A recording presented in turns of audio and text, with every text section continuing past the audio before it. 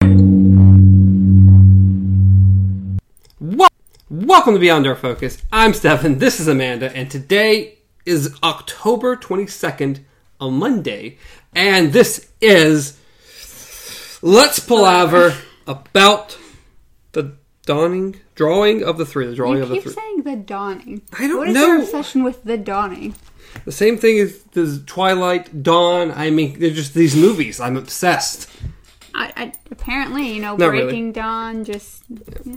So, the drawing of the three, the very first chapter of Book 2 Ooh. of the Dark Tower series. We have finally made it to Book 2. Yes, I'm very happy about that. Some fun stuff happens at the beginning. We're going to be going over the argument in Chapter 1. We're going to get to argue? Which, Chapter 1 is called what? The Door, I believe? No, chapter... Wait, you said 1? We're going over the argument, the prologue, and the first chapter. Which is, the door. The Door, I believe. Yes, the door. If I can get to it. First chapter starts on page, 13. For me, No? 25. Oh, no, yeah. It just says, the prisoner is the section, the door is the first chapter. This is weird how I decided to do this. So, the prologue...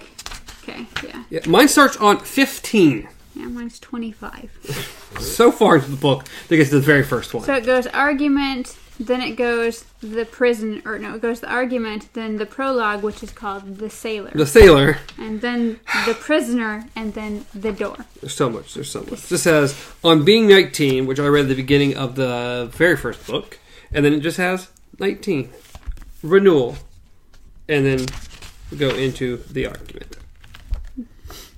I don't remember very much about the argument, other than a lot of it was the same. I only wrote down 2 things that were in the argument. I wrote down 4 things. And mine's at the bottom. The first thing I have is at the bottom of this page. Oh, mine was first just noting once again that that a tale inspired by and to some degree dependent upon Robert Browning's narrative poem Childe Roland to the Dark Tower came. Which in turn owes its debt to King Lear. I don't know what King Lear is. I was supposed to look it up and I didn't. Looking up Childe Roland to the Dark Tower came, I didn't realize it was the longest poem known to man. I thought it was just saying, oh, this is a cool little short thing. It was a cool poem that people really liked or something. No, it could have been like a small book to its own. Well, if you think about it, Stephen King had to write a paper. He got this poem as an assignment in a class once. Yeah. I don't think he'd be doing an assignment on like a... This poem took like 70 years to write. It's weird. I've got to look into it more. One day we'll actually maybe read it on this. Maybe. I don't know about that. But yeah, mine's at the bottom, which kind of says that Martin and Walter are different people. Well, before that, my first note on it was Roland's goal is not this half-human creature. Yeah, I mean, I saw that as well. I was like, he's talking about the Man in Black, and it just says, pretty much just talking about a review of the gun, an overview of what the gunslinger was, what happened in the first book. In the very first book. And he just says that though the Man in Black was an important part of the first book, it's not what the Dark Tower is about. The Dark Tower is about Roland's quest to the Dark Tower. And the Man in Black just happens to be a milestone. Mm-hmm. But the fact that they called him a half-human creature was kind of weird. Yeah. But yes, I did note that too. The fact says, we know that Roland was forced to an early trial of manhood after discovering his mother had become the mistress of Martin, a much greater sorcerer than Walter, who, unknown to Roland's father, is Martin's ally. Which doesn't make sense, because I'm pretty sure when Stephen King went back and rewrote the first book, he changed it to Walter and Martin, that being the same person. Maybe that didn't get changed in the argument, so that's just kind of inconsistency. The other thing was, even in the first book, like when the two of them are mentioned, Roland himself says he thought they were the same person, if not twins. Yes, but he also reveals himself to be the same person. So I think it's just an inconsistency because they didn't change the argument in the second book, so therefore it's just interesting. Did you have another note? I had one more note. I think somewhere towards the bottom of this page. Oh, I have it basically on here. It's interesting. The very last chapter of the last book was called Roland, or the Gunslinger and the Man in Black. Originally, the Gunslinger and the Dark Man. Yeah. And in this, they call him the Dark Man. Like, this is the only time in 2 books you've ever called him that. Probably still a kind of inconsistency if you changed it in the first book. So, yeah. Just interesting little notes. My last thing in the argument was just that I think one of the main thing in my notes throughout this entire section that we're doing is time. I've been trying to keep track of time. And so the last thing it says is that the drawing of 3 begins on the same beach less than 7 hours later. Mm-hmm. So we're 7 hours away from him being, like, just sitting on the beach. Yes. 7 hours from the last book. Yes. Essentially. And then we're into the prologue, which is The Sailor. Yes. Which is a dream. It's crazy. That is... No, this is a nightmare. It is a nightmare. This is not a dream. He does... no. Just no. Lots of bad things happen. Yes, a lot of bad things happen. But the first note I have is about Jake. Well, I think you're first then. Okay. Because the first thing I wrote down is, so pretty much the gunslinger wakes up from, like, a confused dream, as he said. He was dreaming about the sailor, and he was dreaming that he was drowning. And he literally says, it was a good dream. It was good because he was the one drowning, and that it meant he was not Roland at all, but Jake. And he found this a relief because it would be far better to drown as Jake than to live as himself, a man who had, for a cold dream, betrayed a child who had trusted him. Because that he did. Yes. That he definitely did.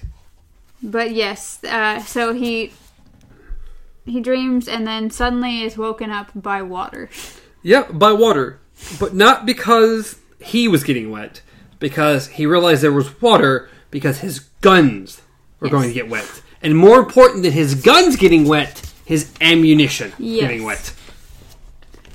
Which that plays a huge factor in the rest of this book. His poor ammunition getting wet. Wet shells, like wet matches, might or might not ever be usable again. Yes. I love how they just call it the horror was a crawling thing. Not sure where to put that. But yeah, my next note is just did a chick? Yeah. Dumb chum? Dada cham? Did a check? Yeah, the note I wrote was the description of the Labtrosity and its language, because its language carries on throughout the rest of the series. Yeah, because we stick around on this beach for a while. Well, it's not even that. Like, it gets played out over and over. Like, even when there's no Labtrosities around, it's just something that comes up in Roland's head a lot, and it's just like, that's a noise you don't forget. This is a lot of things happen in this. Poor Roland. Yeah. So pretty much a Labstrosity is a weird form of mutated. The only animal he could describe it as is a lobster of some sort. Yes. Apparently a very large lobster. Large, of some sort. hard shell, has the little eye on has apparently deceptively fast. Yeah, apparently deceptively fast, and it's distracted by water. Yes, it's very angry about the waves. Yeah. It's very angry. So every time pretty much the waves come in, it stops and is just like... It puts its arms off, as he describes, like a boxer. Yeah. Just ready to fight the water. The honor stance. Oh, I'm going to get you, I'm going to get you. Oh, it's gone. Okay. So it's like, it's pretty much a scene from Street Fighter every time the water comes. Just like... I'm ready for you. Oh, it's gone away. Back to the guy. I'm going to go eat him now. Hey, those waves are the only thing saved. Yeah, well, yeah, but still. So, And to make matters worse, not only does he spot this Lobtrosity, not only does he start getting closer to me very quickly, he tries to get up, and for whatever reason, his legs are numb. However he decides to sit down or whatever, his legs have gone to sleep. That is the one thing that did confuse me, because it's like, okay, this has only been 7 hours. It sounds like he's laying out flat. So, unless he was just so exhausted and it finally caught up to him his entire trip through the mountains to where his legs are just done for from laying there for so long. Why would your legs be that bad off? I don't know. I don't have that answer. It's like they needed a reason for Roland not to be able to fight back very easily or run away from the snake. Then again, we do realize that he literally just, aged 10 years overnight? Yeah, but he seemed to walk over here pretty fine. I don't know. There's not a lot of explanation other than his legs are numb. Yeah. He tried to get up, but his legs, too numb to feel, buckled under him. Yeah, and that just set the stage for everything else that could possibly go wrong. So he keeps trying to get away. He goes to the point of trying to just crawl away. And my next one is, again, this thing. Donna Chuck. Yeah. This was much closer. And his worry over the water, he had forgotten to... The creature... I can't read now. I'm not worried about it anymore. Yeah. Well, But- pretty much, yeah. He was so busy, pretty much crab crawling away from the water, he didn't realize he kind of crawled almost right towards this thing. Because his only thought originally was to get away from the water. Yeah. So it would quit washing up on him. So it quit, maybe, hopefully, because the second wave only hit his boots. And he's like, oh, maybe the waves didn't get high enough to get my ammo. Maybe they're not wet. Maybe they're not wet. So he's trying to get further away. And before he knows this, these Lobtrosities are 4 feet away from him. Or this one Lobtrosity. Yep, it lifted its meaty, serrated body, making it momentarily resemble a scorpion, but Roland could see no stinger at the end of its body. Another grinding noise which allowed the creature at least stopped and raised its... Yeah. Those darn waves! So pretty much it's like he was worried once again because an even bigger wave was coming, and so he was focused on the wave and didn't realize the ninja lobster. Yeah, and then, once again, my next one is, did a chick? The monstrosity inquired in its plaintive, won't you help me? Can't you see I'm desperate voice? And Roland saw the stumps of his first and second fingers in his right hand disappear into the creature's jagged beak. It lunged again, and Roland lifted his dripping right hand just in time to save the remaining 2 fingers. Dumma-chum, data-check, chum. Jam. Well, he finally staggered to his feet. Oh, no, it's time to definitely move. And this is, devastating. This is devastating. A gunslinger. The thing he's good at is shooting. He lost those 2 fingers. It was really important in shooting a gun. And the thing is that, and I took note of it, was in the first book, there was at one point a time when he was rolling something between his fingers, and it said, fingers that too soon would be gone. Oh, yeah. You guys now know what we were talking about. Foreshadowed from the previous book. A lot of foreshadowing. And poor Roland's fingers. Yes. Not only is it his fingers, but next thing, it's his jeans, it's his boot, and a chunk of meat from Roland's lower calf. Yeah, followed very, very shortly by also his toe. Yep, it was right boot. Most of his great toe tore the boot itself from his foot. And then it was distracted enough to just sit there and nom on the boot for a while. Yeah, thank God. Because those are my notes. The first note was goodbye fingers. Yeah. Second note was goodbye toe. My next note was the saddest moment in Roland history. Well, besides Jake.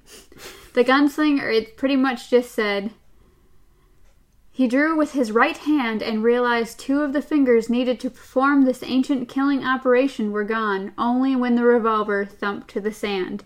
And then a bit later it said, the gunslinger bent, picked up his revolver, dropped it, cursed, and finally managed. What had once been a thing so easy it didn't even bear thinking about had suddenly become a trick akin to juggling. Yes. His poor right hand. I mean, he's trying to pick up his gun with his little claw hand now, and he just... Yeah, my very next one was Roland drew with his left hand and pulled the trigger 3 times. Click, click, click. Now he knew about the shells in the chambers, at least. Yeah, they're definitely wet. Poor Roland. Everything that could go wrong with this creature has gone wrong for him. He pretty much says it. He says, I see serious problems ahead, the gunslinger thought remotely. Yeah. Serious problems. So when the Lobtrosity got tired of eating the boot, he realized, wait, this guy's more tasty. I'm gonna go back. Yeah, and my next one's on the next page. The gunslinger reached for the stone over which he had nearly fallen. It was large, half buried in the sand, and his mutilated right hand howled as bits of dirt and sharp edges of pebble grounded into the open, bleeding flesh. But he yanked the rock free and raised it, his lips pulled away from his teeth. Daddy, and the monstrosity began, and its claws lowering and opening as the wave broke, and its sound receded, and the gunslinger swept the rock down upon it with all his strength. Yeah. My next note was pretty much the Lobtrosity death, and then the next page, which is the Revenge March, is what I called it. So pretty much what he did is he bashed it in the head, and then stepped on its head, and then started just walking all over it, stomping. Literally just marching all over its dead body. Yeah, he stomped and stomped and stomped until its guts were everywhere, and he saw his fingers and its remains. Yeah, and then it made him throw up. Yeah. Which was enough. But yeah, he said it was dead, but he meant to have his way with it all the same. He had never, in all his long, strange time, been so fundamentally hurt, and it had all been so unexpected. Mm-hmm. Not really, because Stephen King foreshadowed. We knew about it so long ago.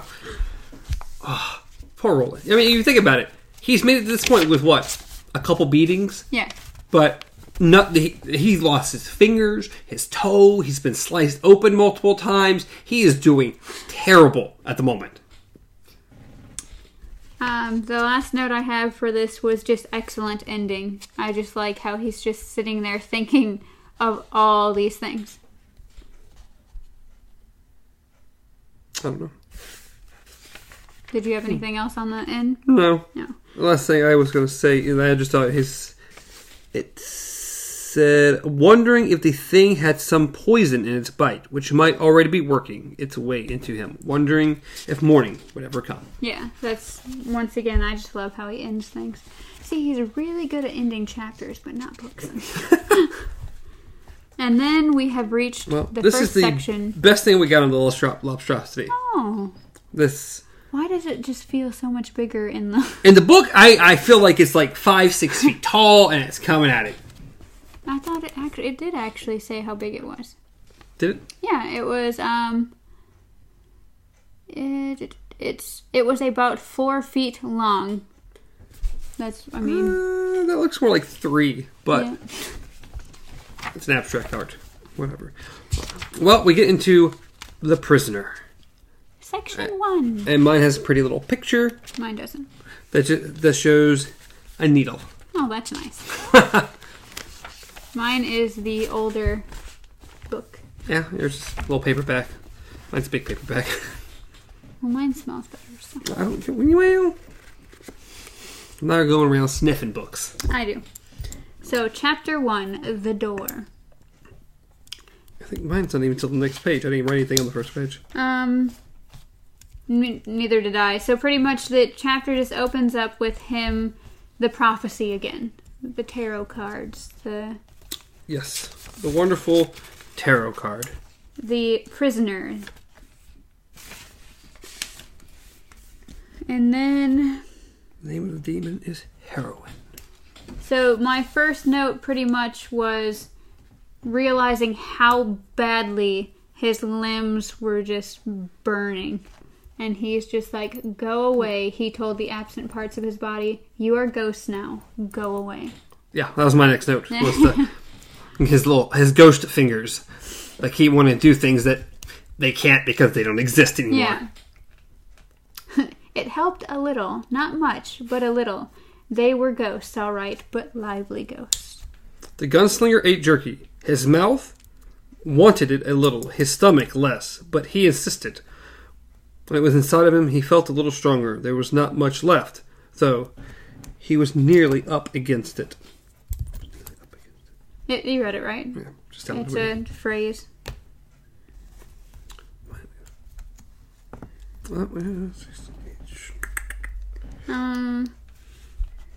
Just him. My next note was about him seeing the sea. Yeah, that was mine as well. Him seeing the ocean for the first time. Yeah. It was something he had only heard in stories. It was impossible to remember. Yep. He had never seen such a body of water. He had heard of it in children's stories, of course. Had even been assured by his teacher, some at least, that it exists.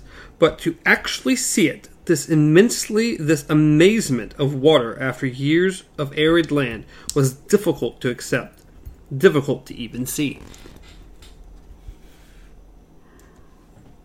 See, it's still a possibility to not have seen the ocean before. It really is. Well, in his world, where you can't get around a whole lot. Well, I mean, I've talked to people here who have said they've never left this state ever. So I assume there's people up north who have had the same fate, and it's like never seen the ocean. I mean, if you really think about it, there's so much of this world we haven't even come close to seeing. Yeah. So pretty much what happened was Roland passed out pretty much. Woke up. He he can't see the lobstrosities anywhere. He can't even see the one that he killed. Yeah. It's gone. So it's like he doesn't see any of them. He wonders, are they nocturnal? Then it's pretty much just pain. He doesn't care anymore. And the next thing I have is his not really a list, but he goes through a sort of checklist of things to do because he has all these things. It is morning and there are things to be done. So the first thing he does is he checks to see if the jawbone is still in his pocket. It is, but it's just one of the strangest things that's the first on your list. The fancy jawbone. I didn't even write the jawbone down. I don't know where you are exactly. It's the next page. Well, I guess for me, there's the ending of the ocean thing. No. So mine is literally the next paragraph. He felt for the jawbone in his back pocket. Careful to lead with the palm of his right hand, not wanting the stubs of his fingers to encounter it if it was still there. Changing that hand's ceaseless sobbing to screams. It was, all right, next. And then to the guns. Yep, he's got to clean the guns, and he starts trying to separate the ammo from what he believes is good to what he knows is bad. Before that, though, what I thought was funny is pretty much the last paragraph of that page where he talks about his hand. He keeps wanting to do things with his hand and then has to return it to his leg and then keeps reaching and pretty much has to return it. And it says that he found himself returning it to his knee again and again, like a dog too stupid or fractious to heel. In his distracted pain, he came close to swatting it once or twice. And then I see serious problems ahead, he thought again. That was one of my other notes. There's going to be serious problems here. When you are right-handed, and your right hand is pretty much useless at this point, things become difficult. Really, really difficult. Mine is 2 pages away, so. Yeah, mine's 3 pages away. Mine was just elephants. That doesn't sound familiar. It's pretty much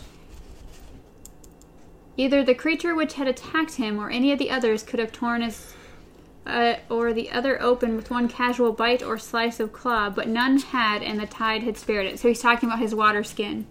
Yes, And then magically he says, his water skin didn't take any damage. Of the creature itself there was no sign, although the two of them had finished far above the tide line. Perhaps other predators had taken it. Perhaps its own kind had given it a burial at sea, as the elephants, giant creatures of whom he had heard in childhood stories, were reputed to bury their own dead. Oh, okay, I do remember that. I just forgot it was that. But yes, elephants. Elephants. Well, you've never seen those either. They may not even exist at this time. I could see that those being gone at this point.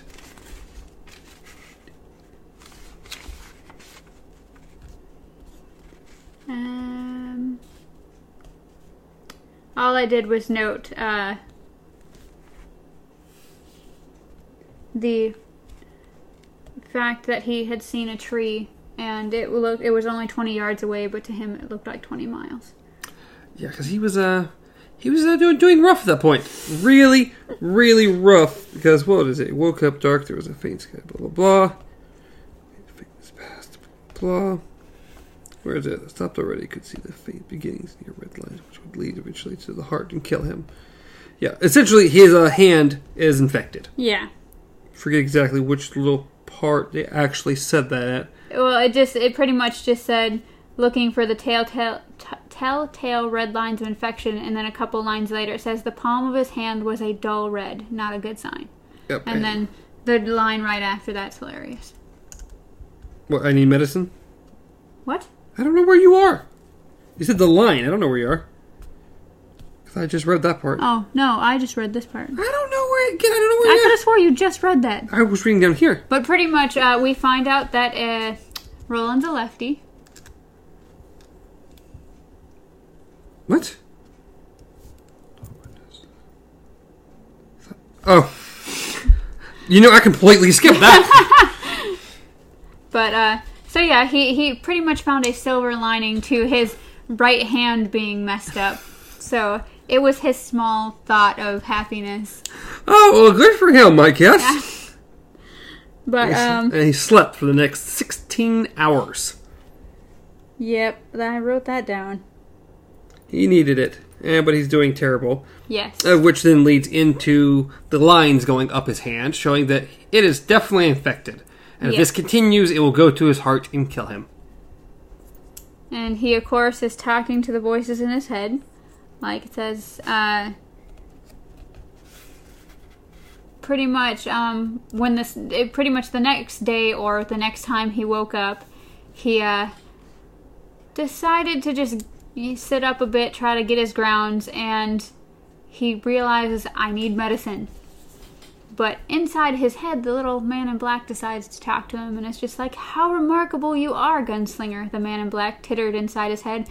How indomitable, how romantic in your stupid obsessions. Yeah. And Roland's not having any of it. No, F you, he croaked. And drank. And drank. Not probably what he needed to drink in that moment, but... Yeah, my next little note's on the next page. Mine was just the, him looking at the ocean and saying a lot of good that does him. Water everywhere, but not a drop to drink. Mm-hmm. It's a terrible thing about the ocean. So much water, but you can't drink that water. No. It'll make you go mad and kill you. You could boil it, but it's still not going to do anything. Yeah, my next thing was, he thought, very well, I am now a man with no food, with 2 less fingers and 1 less toe than I was born with. I am a gunslinger with shells which may not fire. I am sickened from a monster's bite and have no medicine. I have a day's water if I'm lucky. I may walk perhaps a dozen miles if I press myself to the last extremity. I am, in short, a man on the edge of everything. Indeed. Oh no, he's doing worse off than he has ever done at anything ever, period. And it kind of makes you think, like, while he's going through this, you ever think he just has it kind of in his head, like, maybe this is what I deserve? Like, I'm sure. and then, of course, he's thinking, which way should I walk? North or south? And just something tells him north, and so he goes. Yep, so he starts heading north. And not a fun walk this is. No. He walked for 3 hours, and he felt like he got about 4 miles in those 3 hours. It's not terrible. No. It's not good, but it's not terrible. This is the next one. Mine was just Fever, Gunslinger, the man in black tittered. What's left inside you has been touched afire. Oh, it has. God, he's doing bad. Yeah. Poor Roland. He's just... This is not a good chapter for him. From the inside out, no. Once again, I've been just keeping time, so it is now shortly before noon. That was my exact next note. Oh, okay. Shortly before noon, he fell again. Oh, okay. Oh, well. Mine was just like, the only way he knew it was shortly before noon was that he, what was it? I don't know. It said,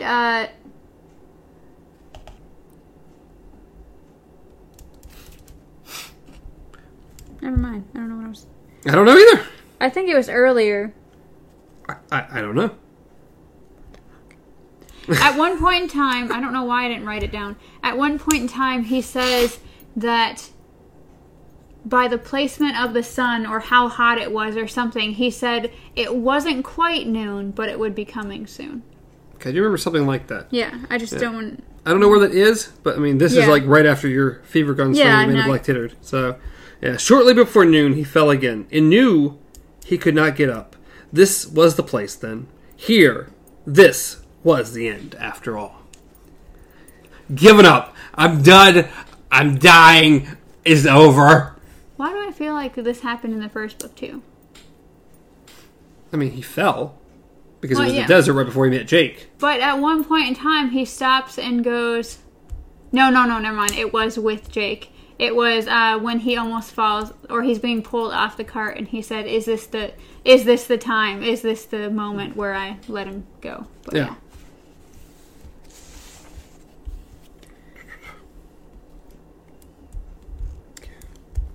And then he sees something. Yep, and I think that's my next one too. Less than a quarter mile.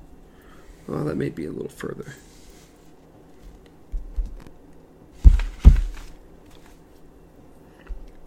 That brings up Isaac again. But yeah, I wrote that too, and it says, Roland imagined he was in the desert again, somewhere between the last Outlander's hut and the way station where the boy, your Isaac, had awaited his coming.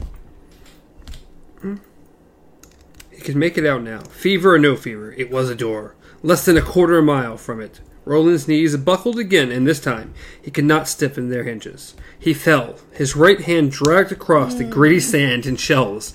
The stumps of his fingers screamed as scraps were scored away. The stumps began to bleed again. Just every chance they get, they just... He is very determined, though. Because he was no, once he's seen this door, he becomes uber determined. He's going to reach it. So he crawled with the steady rush, roar, and retreat of the western sea in his ears. He used his elbows and his knees, digging grooves in the sand above the twist of dirty green kelp, which marked the high tide line. The door grew closer and closer. He was getting there. And 3 o'clock. So we went from noon to 3 o'clock. Oh, yeah. At last, around 3 o'clock of that long, delirious day, with his shadow beginning to grow long on his left, he reached it. He sat back on a hunched and guarded it wearily. It stood 6.5 feet high and appeared to be made of solid ironwood, although the nearest ironwood tree must grow 700 miles or more from here. The doorknob looked as if it were made of gold, and it was filigreed with a design which the gunslinger finally recognized. It was the grinning face of a baboon. Yay! We found our first door. The long-awaited first door. The door had hinges, but they were fastened to nothing. This is a mystery, a most marvelous mystery, but does it really matter? You're dying. Your own mystery, the only one that really matters to any man or woman in the end, approaches. Yep. Written upon in a black letters 2/3 of the way up. Written in the high speech. For 2 words. The prisoner.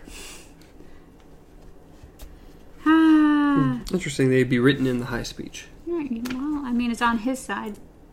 Yeah, but still, interesting the high speech is what it shows, unless it's there for him specifically. Well, as I said, it's on his side of the door. So, high speech isn't known everywhere. There's so many different languages. It seemed like a lot of people knew the high speech, just no one spoke it anymore. And plus, you usually only used it when you got super pissed. But what I thought was interesting was the low droning noise. At first, he thought it must be the wind or a sound in his own feverish head, but he became more and more convinced that the sound was the sound of motors, and that it was coming from behind the door. Mm-hmm. Yep. Open it then. It's not locked. You know it's not locked. I realized that especially throughout this book, but this first chapter there's a lot of dialogue with Roland and himself. Like, just something in his head just keeps, like, pushing thoughts forward to him. So I just always found it interesting that, he's following these thoughts. And another one, or the first thing he notices, though, is that before he even tries to open it, he wants to see what's on the other side. Of course he does. He wants to see what's over there. Gets to going around it, and the door disappears. Yes. And he thinks, is it just invisible? Or is it actually gone? He says, if I feel it, I'll knock on nothing. Yeah. If I feel it, I'll knock on nothing, the gunslinger thought. That would be an interesting thing to do before dying. See, once again, that inner dialogue that he has going on with himself. His hand encountered thin air far past the place where the door, even if invisible, should have been. There's nothing to knock on. Very interesting door. That it's not there at all in one direction, but completely fine in there in the other. And then he kind of goes towards the side, and first he sees nothing, then he actually sees the full edge of the door, keyhole and all, or what is it? I forgot what it's called. Lock hinge? Lock something or other. Yeah, something like that. Oh, the key plate, duh. He could see the key plate, but then if he turned again, the entire thing disappeared. It's a very interesting door. It's not there by itself. It's only there if you're looking from the right direction. And the funny thing is he's standing in front of this door, and he's still thinking, well, if I go on the other side, I'm sure I'll see the hinges too, just there and nothing, and then it would be gone. And he's like, he pretty much tells himself, like, you're wasting your time. Like, he really is. And then he's like, I wonder if I could go through it from the nothing side. And then, there were all sorts of things to wonder about, but the truth was simple. Here stood the store alone on an endless stretch of beach, and it was for only one of two things, opening or leaving closed. Yeah, that's all you can really do with a door. But at the same time,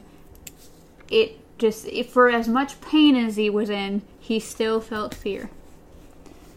Yeah. My very next one is him opening the door, so. Open the door. He turned the knob. The door opened towards him when he pulled. Of all things he might have expected, this was not any of them. The gunslinger looked, froze, uttered the first scream of terror in his adult life, and slammed the door. There was nothing for it to bang shut on, but it banged shut just the same, sending seabirds screeching from the rocks they had perched on him. So pretty much, this dude gets his fingers bit off, his toe bit off, everything. And meets the first man time, in black, sees these, like, like zombie creatures in the dark under a mountain, loses Jake, kills a entire village, everything. Perfectly fine. And the first thing that ever makes him scream is what's behind the door. It makes you think, like, what in the heavens could possibly be behind that door? And this is where we end for the day. And we're done. Chapter complete. We're close, but we're not quite there.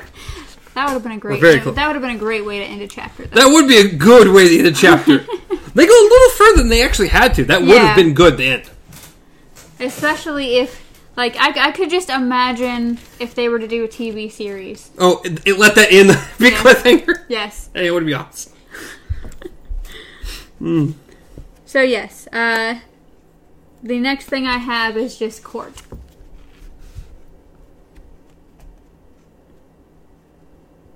You can read it.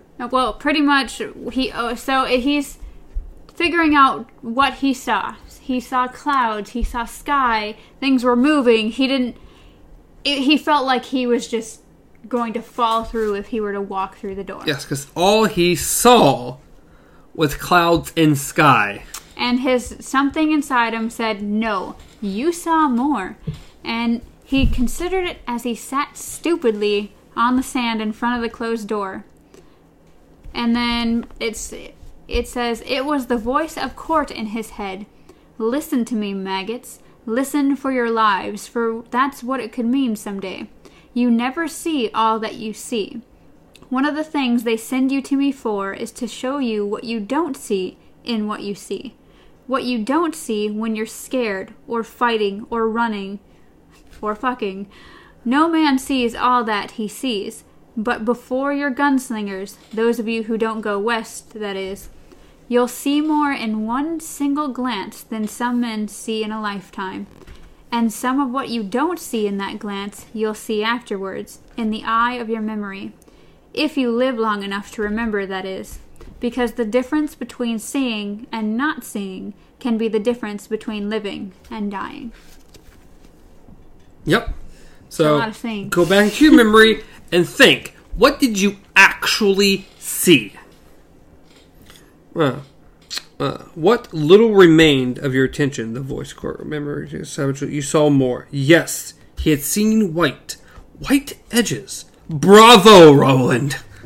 Court cried in his mind, and Roland seemed to feel the swat of that hard, callous hand. He winced. He had been looking through a window. The gunslinger stood with an effort, reached forward, felt cold and burning lines of thin heat against his palms. He opened the door again. So, seeing those white edges gave him enough courage to be like, okay, I got this. Maybe it wasn't just the sky. Maybe I'm not going to fall and just go to the sky and die. Could you imagine? But yes, so he opens the door again and calmly assesses the situation this time around. Well, he sees very different things this time. Yeah. Pretty much my next note was, suddenly he thought of the things Jake had said when, at the way station, the gunslinger had hypnotized him. So he's starting to pick out things that Jake had kind of mentioned when he described the city. This is that other world, the gunslinger thought. Suddenly, the view did not change. It moved. The gunslinger wavered on his feet, feeling vertigo and a touch of nausea. The words in the pictures descended, and now he saw aisles with double row of seats on the far side. So, yes, at some point, I think they may have explained, but Roland is in an airplane. I don't really think it says it in this one. I mean, we can tell because we can... Yeah, everything he's saying. Yes. Roland is in an airplane. Yeah. But what he does note is that a lot of people are reading... they have paper. They're either reading something made of paper or they're writing on paper, and he is just horrified when he sees a man write only on a part of a paper, rip it up, crumple it, and just throw it. He's just... He's like, terrified. Whew, not terrified. We don't do this. This is precious. It's precious. It says, it's equal to gold in his world. Yes. So doing that is crazy. But I think my favorite part of this was that it said, some read papers covered with tiny words broken here and there with pictures, while others wrote on papers with pens of a sort that Gunslinger had never seen. Nope, that wasn't it. The thing I like. Oh, no, it was, there it is. It was were you talking about the gun? Was yours about the gun? Not being armed? Yeah. Yeah. Yeah, that was the one I was looking for, because it was my favorite line of pretty much this entire chapter was, what kind of trusting sheep? Mm-hmm. And so far as he could tell, none of them were armed. He saw no dagger nor sword, let alone a gun. What kind of trusting sheep were these? How dare you not be armed? We're going to have that framed in a quote, or that quote framed and just put up. What kind of trusting sheep are these? Yeah, that was one of my, yeah. And my last one's like at the very end. Yeah, my last one literally is page 41, last page, last line, everything. So yes, he sees, he's in something, the sky's out the window, he doesn't know what's going on, a woman approaches him in a suit, which he gives an extremely interesting description of said suit. It was bright red and part of it was pants. He could see the place where her legs became her crotch. This was nothing he had ever seen on a woman who was not undressed. Like what? What, is she wearing pants? Could she not wear pants? In your world, does women not wear pants? I don't know. Like, what an interesting description of this woman. But it just said, she looked at him with the practiced solicitude of a woman who is at once a servant and no one's mistress but her own. But pretty much he was shocked because for someone who has just walked up to him, she's not really like looking at him all that surprised. He notes how he looks, and like there's no way she wouldn't be looking at me like this. She looked at me so normally. Why is she not scared? Why is she not reacting to how I look? Not only that, but she's walking towards him almost to the point where she like looks like she's about to walk through, and he kind of takes a step back, almost trips. Would you like, the woman in red asked. There was more, but the gunslinger didn't understand exactly what it meant. Food or drink, he thought? That red cloth. It was not cotton, silk. It looked a little like silk, but gin, a voice answered. And the gunslinger understood that suddenly he understood much more. It wasn't a door. It was eyes. Insane as it might seem, he was looking at part of a carriage that flew through the sky. He was looking through someone's eyes. Whose? But he knew. He was looking through the eyes of the prisoner. Yay! So we have met our first tarot card. Yep. The end of the chapter. The name of the next chapter, chapter 2, is Eddie Dean. Good old Eddie. Good old Eddie. I'm excited for this. This is where things start getting interesting. Yes. Like really, really interesting. We're finally getting to meet some other people, other characters in this story. Thank God. Eddie. As much as I love Roland, and Yes. Eddie's not even my favorite. I know. I like still. Eddie. I like his personality. He's definitely a type of person, and he's really very contrast to Roland. He's very. I guess I'm excited because of just everything that follows in this book. Just excited because it is the drawing of the three. It's so good. And it's like they all have really good qualities. They all have their kind of moments, but it's like just everything. Just yay. Now, for once, this will be our shortest episode, but it's only because the chapter is really short. We did, like, once again, like, we didn't really know how to section this one out because some chapters were really short, some chapters were long. So we, of course, threw the argument, the prologue, and chapter 1 together.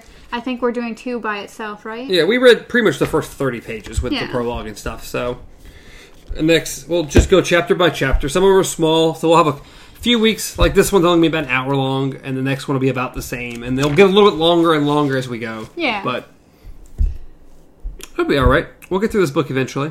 Yay. I'm sure it's going to suck stopping at some point. It's like this. It's like, just let me back into that world for a minute. If you think about it, it's like... it's kind of like having to wait for a new episode. Mm-hmm. Each week, wait for that new episode, that new thing to happen. Especially some of these chapters end on cliffhangers. Like, as I said, that would have been a great cliffhanger. It would have been a perfect ending to a chapter.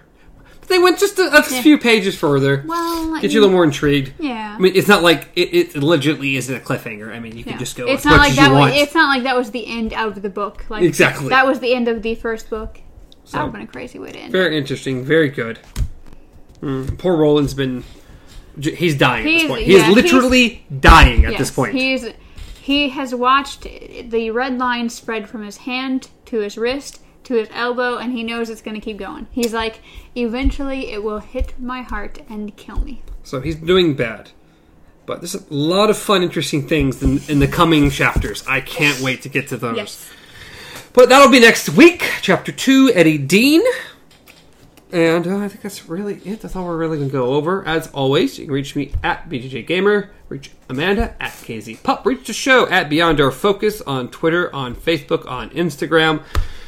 And then, of course, on a lot of podcast services, you also listen to this as a podcast. Stitcher, Spotify, there's others. I should memorize them at least a little bit more than just those 2 that I always say.